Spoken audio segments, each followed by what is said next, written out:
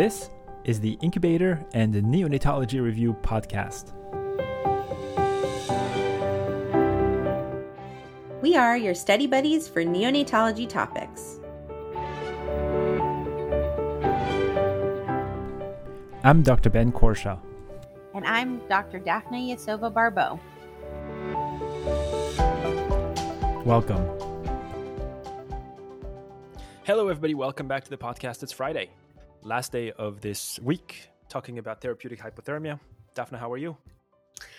Yeah, I'm just struck. I'm good. I'm good. I'm struck that every time we think like we're just gonna pick a little topic, it balloons in our face. And you're overcoming illness this week, so Yeah, I don't want to take too much credit, but I mean, all the episodes have gone out on the day of. The educational content on the website right. is going to be released today, and I'm still reeling with COVID. So the commitment is there, people. We're doing what we can, and honestly, that reminds me, you. In addition, I think not everybody has seen the educational content that you are putting together. So basically, all of the stuff we talk about all week long, you are cataloging into very accessible PowerPoints, which I think if you just want to review the material, it's there. If you work with trainees or you're teaching, I mean, we want people to be using those PowerPoints for their own, use, so that we can just keep making maybe your lives a little bit easier and getting access to the information. The other thing you've done is catalog all of the trials so people don't have to look elsewhere to find it. And we're bummed that we are asking for a little, donation for that work, just really for overhead more than anything, to keep things running. Absolutely. I mean, it's like we're going to keep mentioning this over and over on the podcast. We're not making money. We still work full clinical loads to put food on the table. This is not a money-making endeavor, but we do have costs when it comes to hosting the website, hosting the files, journal subscriptions, and so on. And so that's why there's a little fee to access this educational content. And we're creating this because it's something that we've both wanted to have, both in training and after training, where can somebody just like put together like the papers that everybody is talking about. Yeah, we got an email this week asking for it, and we said, aha, we do have a place for that. Exactly. And we always we talk about this, where like you're in fellowship, you come home, it's 8 p.m. and somebody has mentioned the Toby trial, and you're like, oh, I was aware of the NICHD trial but not the Toby trial. Let me look it up. And then you go online and you Google these trials, and because they didn't get published yesterday, there's like 5, 10, 16 papers with the name Toby trial, and you're like, which one is the one that everybody is talking about? And it gets very difficult to quickly sort through which are the papers, and it takes some time, and then you have to pay, or maybe your institution doesn't have access to this particular journal. It's just a mess. And so we're hoping to create a repository where you could find the link directly to the articles. And we wanted to create this educational content, these PowerPoints, where, hey, if you've listened to the podcast, we're going to get you CME credits very soon. We're finalizing some few things with the university to get people access to CME credits, but you're going to be able to present the content, and you won't have to prepare anything. And this is also what this small contribution gets you, is that the work is pretty much done for you. And that is the goal, to be able to share this evidence. And along those lines, it's really a minimal fee. It's about like $50 a year to get access to the list of articles and to access the presentation that we make every 2 weeks. But we do realize that for some, it may still be a significant amount of money. And for that reason, if that is the case, we've told people this already individually, but reach out to us by email and let us know, and we will get you the content for free. Like, we'll send it to you. Our goal is not really to deprive anybody of access to this content because of money. To the converse, right? To the converse. And that's why we picked a small amount of money, because we thought, all right, people should be able to afford this. But if even, we're not going to make assumptions. If you cannot, let us know, and we will, like, I literally will just send you the PowerPoint. Like, it's really not that big of a deal. But it does help us keep things afloat. if you help us out. So thank you to everybody who has subscribed, and yeah, the presentations are really neat. I mean, these are not like just a pastiche of just like a bunch of stuff that I just put on the slides. Like there's the graphs from the different articles, there's the sources. Like it's like you could present it within your division, and I put my name on the line that the slides will hold up. And then it's really good stuff. It's really and good then stuff. all the things that we talk about, like our actual show notes, are in the presenter's notes. So like you can actually have, if you print the note, you can actually read off the notes and have like the actual cues to know what to say. So it really makes life easy. And it's kind of cool. So yeah, thank you for everybody who subscribed, and we're going to keep putting these out. So far we have 4 sets of topics and more to come. Every 2 weeks, right? Every 2 weeks. Okay.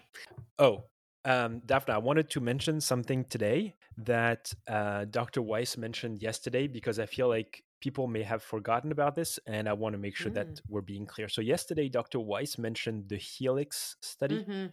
And as he was saying this, I realized that we did not cover the Helix study this week. But we didn't, but we did discuss it on the podcast. Exactly. There was a journal club this year where we did review the Helix study. It was episode 17 of the podcast. So you can go back on the incubator and listen to journal club, to that journal club. It's episode 17.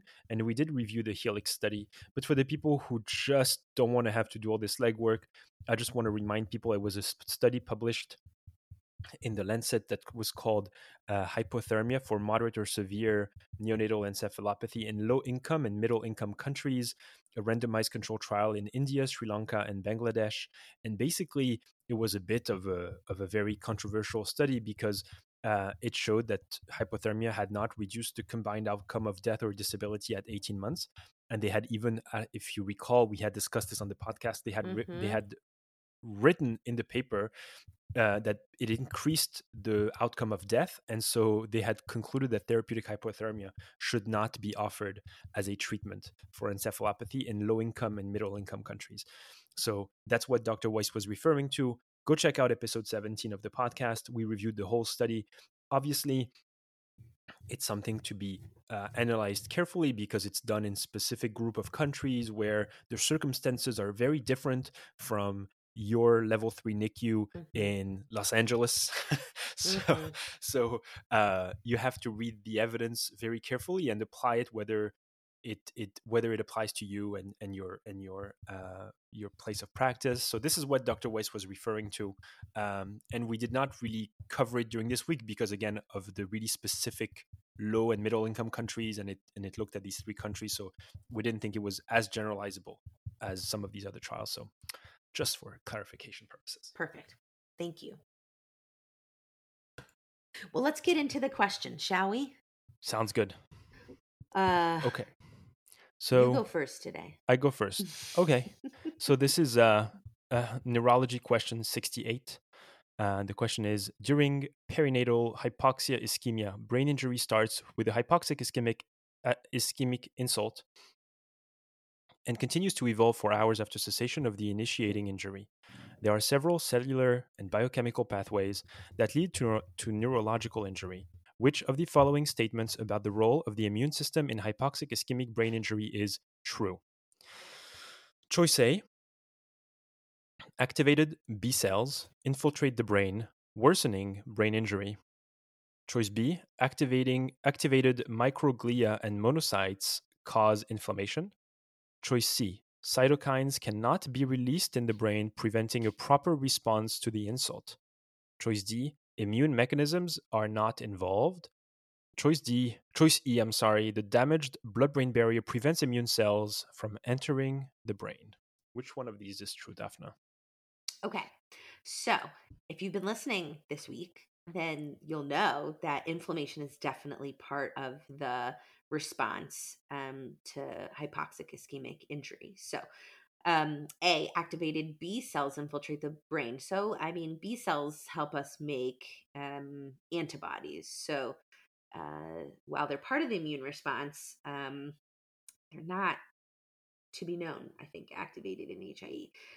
B is definitely microglia and monocytes. They're kind of the non-specific. They just get out there. So I definitely think B is true. C and E are interesting. Thoughts if you hadn't listened to the podcast. I think could it be that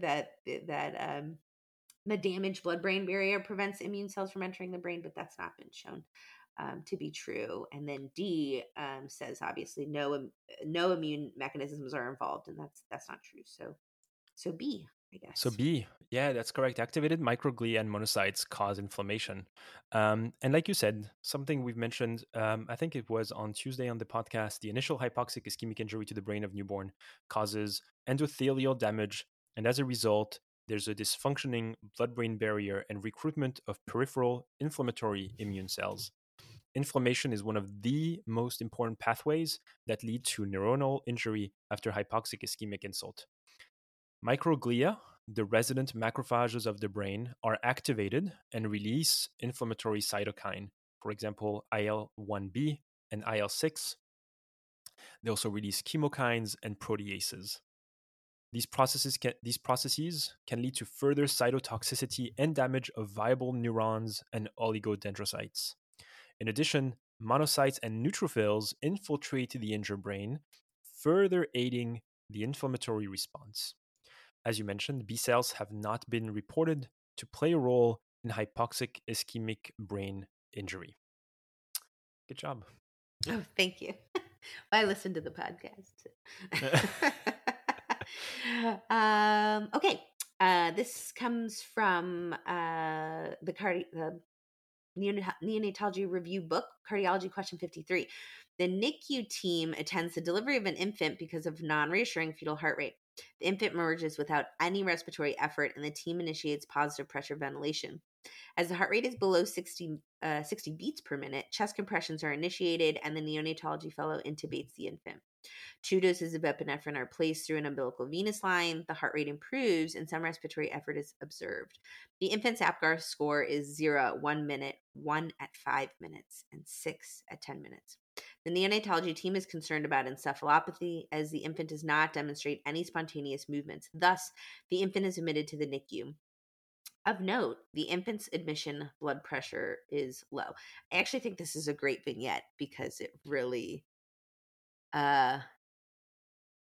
is kind of like a great clinical story for having a hypoxic ischemic injury. I agree, because it really describes well how you have the injury, you suspect HIE, but then you more immediately have to deal with more end organ issues, right? Yeah. Yeah. So the question is, the most likely cause for the low blood pressure in this infant is A, PDA, B, myocardial dysfunction, C, sepsis, or D, surfactant deficiency. Okay. Right. So obviously the hypoxic injury, the HIE, hypoxic ischemic encephalopathy, is a hypoxic injury. And we think about this very much in terms of being a hypoxic injury to the brain, but the hypoxic injury is all around the body, right? All the organs are subjected to the same degree of injury.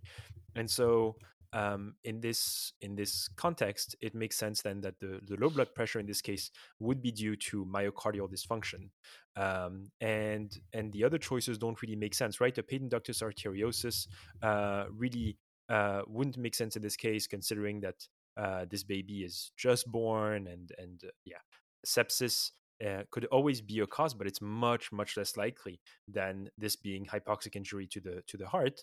And then surfactant deficiency again could be possible, but again, much less likely than myocardial. Actually, surfactant deficiency could be possible in the baby with HIE, but would that cause you to have low blood pressure? It's just a bit of a distractor. So my answer is B, myocardial dysfunction. Yeah, so it's not uncommon for infants with hypoxia ischemia to exhibit hypotension. And actually, the causes of that are multifold, but most commonly related to a drop in cardiac output due to this myocardial dysfunction, because the myocardial muscle is also ischemic. So we know that the baby has protective mechanisms to bring additional blood flow to the heart during this time, just like to the brain. but this baby is clearly encephalopathic. And so we can assume that even the best protected organs are still suffering, and that includes the heart. And then in addition, there's this endothelial cell damage to the vasculature, just like we see in the brain. And so it's very important actually that we maintain normal blood pressures during hypoxic ischemic injury to avoid further cerebral ongoing injury. And so this is part of, we talked a lot about therapeutic hypothermia, but there's so much supportive care that goes into optimizing outcomes in babies with HIE, and close monitoring and good maintenance of normal blood pressure is really part of that clinical management. Okay. Okay. All right, Daphna. Neurology question 60. A male infant is born at 39 weeks gestation by emergency cesarean section because of a non-reassuring fetal heart rate tracing. His APGAR scores are 2, 5, and 7 at 1, 5, and 10 minutes, respectively. At 30 minutes of age, the infant is alert, tachycardic, and has a normal respiratory effort. The infant's neurological exam reveals an irritable infant with dilated pupils, a weak suck, hypertonia, hyperreflexia, and an exaggerated Moro reflex. The parents are concerned about the infant's long-term neurological outcome. If no additional neuroprotective measures are initiated, the likelihood of this infant having an abnormal developmental outcome at 2 years of age is choice A, less than 5%, choice B, 5 to 20%, choice C, 20 to 40%, choice D, 40 to 80%, choice E, greater than 80%. Okay. So I got this question wrong when I was studying for the boards for sure. I felt like the answer was B, 5% to 20%, but that's not correct. So you'll tell us why. No problem. You're ready to give the answer. I mean, I was gonna let you just see if you were gonna just maybe. I was like, maybe she'll explain the whole vignette to us and save me the trouble. Yeah, it's a very tricky question because the baby has clearly a sentinel event around the time of birth. The APGARs are low, but it's all about, can you recognize what the neurological exam of this baby represents in terms of the degree of encephalopathy. And the bottom line is that the baby that they're describing in the vignette, and I'll just go over that again to remind people, is that the exam reveals an irritable infant, dilated pupils, weak suck, hypertonia, hyperreflexia, and an exaggerated Moro reflex. That is consistent with a mild encephalopathy. And for people who need a reminder like I do, the encephalopathy can be divided into either mild, moderate, or severe. And there's several items on that checklist that should be evaluated. So the level of consciousness, basically, either if you're normal or hyper alert, you're mild. And then as you get lethargic or obtunded, you're moderate. And then if you're in a stupor or a coma, you're severe. In terms of spontaneous activity, normal is mild, decreased is moderate, and no activity is severe. Posture, normal is mild, distal flexion and complete extension is moderate, and decerebrate posturing is severe. In terms of tone, normal or increased tone is considered mild. Having hypotonia is moderate, whether it's focal or generalized, and then flaccidity, is severe. In terms of the suck reflex, really, if you have a weak suck reflex, you're either mild or moderate, and if it's absent, you're severe. If your Moro is exaggerated, you're mild. If it's incomplete, you're moderate. If it's absent, you're severe. Your autonomic system, if your pupils are dilated, then it's mild. If it's constricted, moderate. Deviated, dilated, or non-reactive to light is severe. Heart rate, tachycardia is mild. Bradycardia is moderate, and then variable is considered severe. In terms of respiration, normal breathing is mild, periodic breathing is moderate, and apnea is actually severe. Gastrointestinal motility, normal or decreased, is mild. Increased gastrointestinal motility, that's counterintuitive, is moderate, and then variable is severe. And obviously, seizures, if you have no seizures, you're mild. Possible seizures then puts you directly into moderate to severe. So then once you understand that this baby has mild encephalopathy, then the long-term outcomes are actually not that bad at 2 years. And that's the answer is then less than 5% based on the available evidence that this baby will have any form of abnormal developmental outcome at 2 years of age. While there's some speculation that possible subtler deficits being detected in school-age children, there's multiple studies that have reported that newborn infants with mild HIE have normal neurological outcomes when assessed as toddlers. And so this is also for this reason that there's such a big debate around cooling babies with mild HIE. Yeah, and I think this question brings up two good points. The first of which is why there's still discussions about cooling mild babies, and we're going to get some more data as some of these mild cooling trials progress, and that neurodevelopmental milestones at 2 years maybe don't tell the whole picture either. So definitely longer term follow up of how these mild babies have some school difficulties, I think will be very valuable. The other is that the mild baby sometimes gets missed because they don't have that classic finding of the, lethargic baby. And so, the mild baby may be mild initially, but is definitely at risk for progressing into worse encephalopathy, and so needs ongoing neurologic examination. Okay. One more. Last question of the day. Neurology question 63. A term infant is born by vaginal delivery, complicated by shoulder dystocia. The infant requires significant resuscitation, including intubation and epinephrine. The APGAR scores are 3, 4, and 5 at 1, 5, and 10 minutes, respectively. The cord arterial gas shows a pH of 6.98 and a base deficit of 15. Following transfer to the NICU, the infant has severe encephalopathy. An amplitude integrated EEG shows an isoelectric or severely abnormal background pattern. The neonatology team decides to initiate therapeutic hypothermia. Which of the following statements about therapeutic hypothermia in newborns is true? A. Therapeutic hypothermia has been proven to reduce the rate of neurodevelopmental impairment among infants with mild HIE. B. Therapeutic hypothermia is associated with an increased incidence of pulmonary hypertension. C. Therapeutic hypothermia is associated with increased seizures, which is likely secondary to more infants with severe encephalopathy surviving. D. Therapeutic hypothermia is only proven to improve outcomes among infants with moderate encephalopathy. Or E. Therapeutic hypothermia reduces the risk of death or neurodevelopmental impairment among infants with moderate or severe HIE by approximately 25%. Okay, this is a question like you on the prior question that I got wrong when I was studying for the boards. I remember that, and this review of this week is exactly what's helped me now see this as a gimme.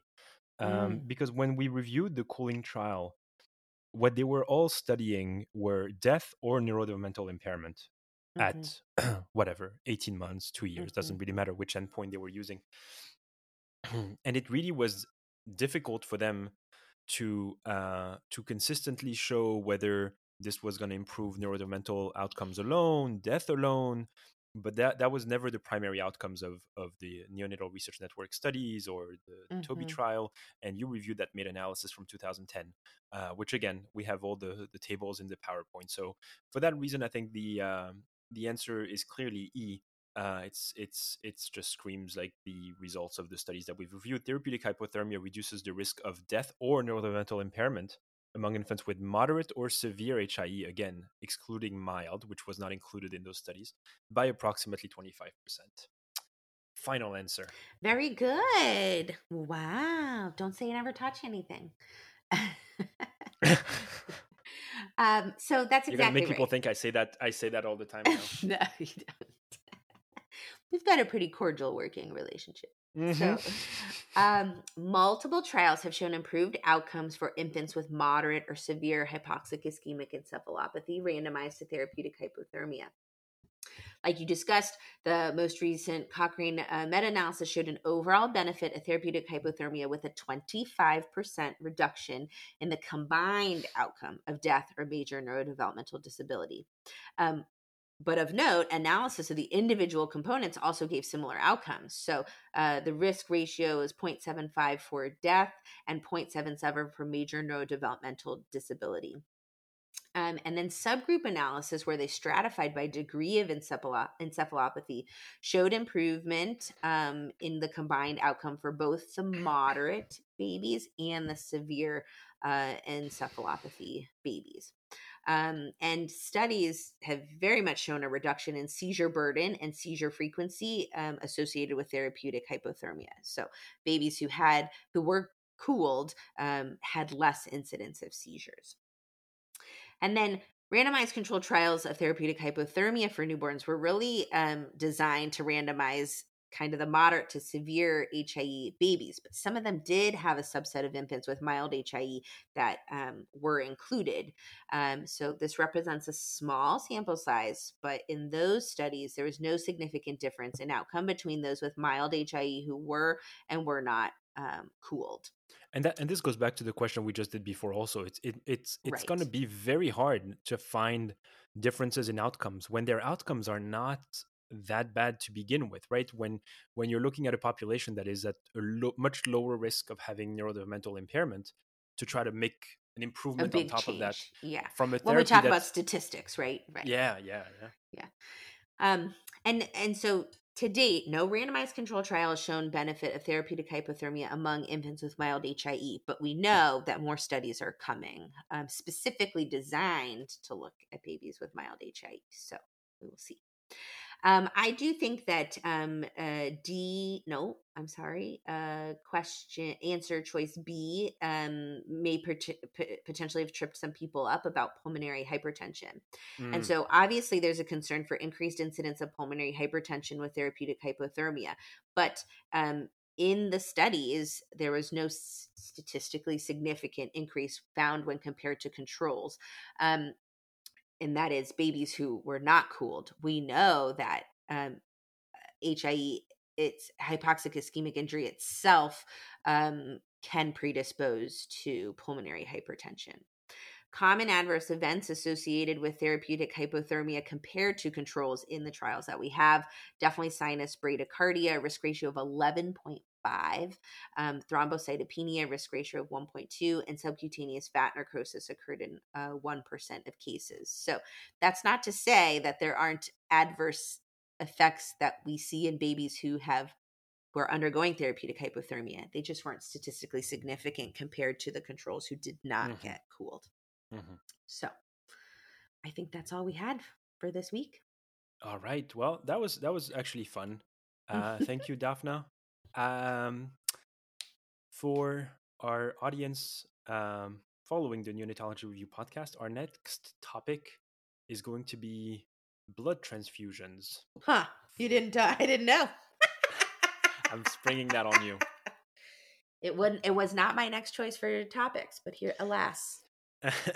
I have a reason for this topic, and I'll let you know off air. But yeah, I think it will be nice to look at blood transfusions, their history, what are the trials out there, because I think many trials have recently come out, and the evidence is out there. What does it show? What do the different trials show? Do they agree with each other?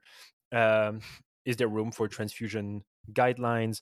What about all these transfusion related gut injury? Don't give it all away. It will be a very exciting topic, so that will be released in 2 weeks. Join us Sunday for an interview with Dr. Holly Neville, who is a pediatric surgeon. We have a great discussion about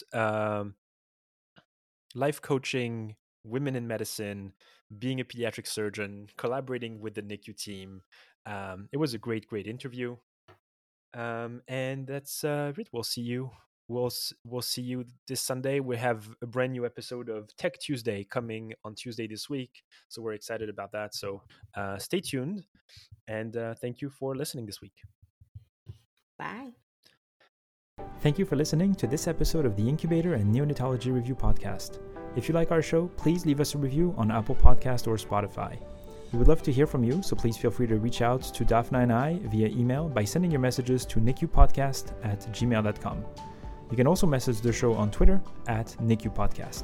Thanks again for listening, and see you next time. This podcast is intended to be purely for entertainment and informational purposes and should not be construed as medical advice. If you have any medical concerns, please see your primary care practitioner. Thank you.